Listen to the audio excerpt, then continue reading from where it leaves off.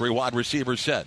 He'll snap in play action, throw the slant, going to be intercepted. DJ Killings, did he have it? Yes. At the 47-yard line, Killings picks it off. Looks like the receiver did not run the route that Ward wanted, and DJ Killings steps in front to get the early interception, and the Knights will take over. It'll be the interception number 3 of the career for DJ. It's first since 2014.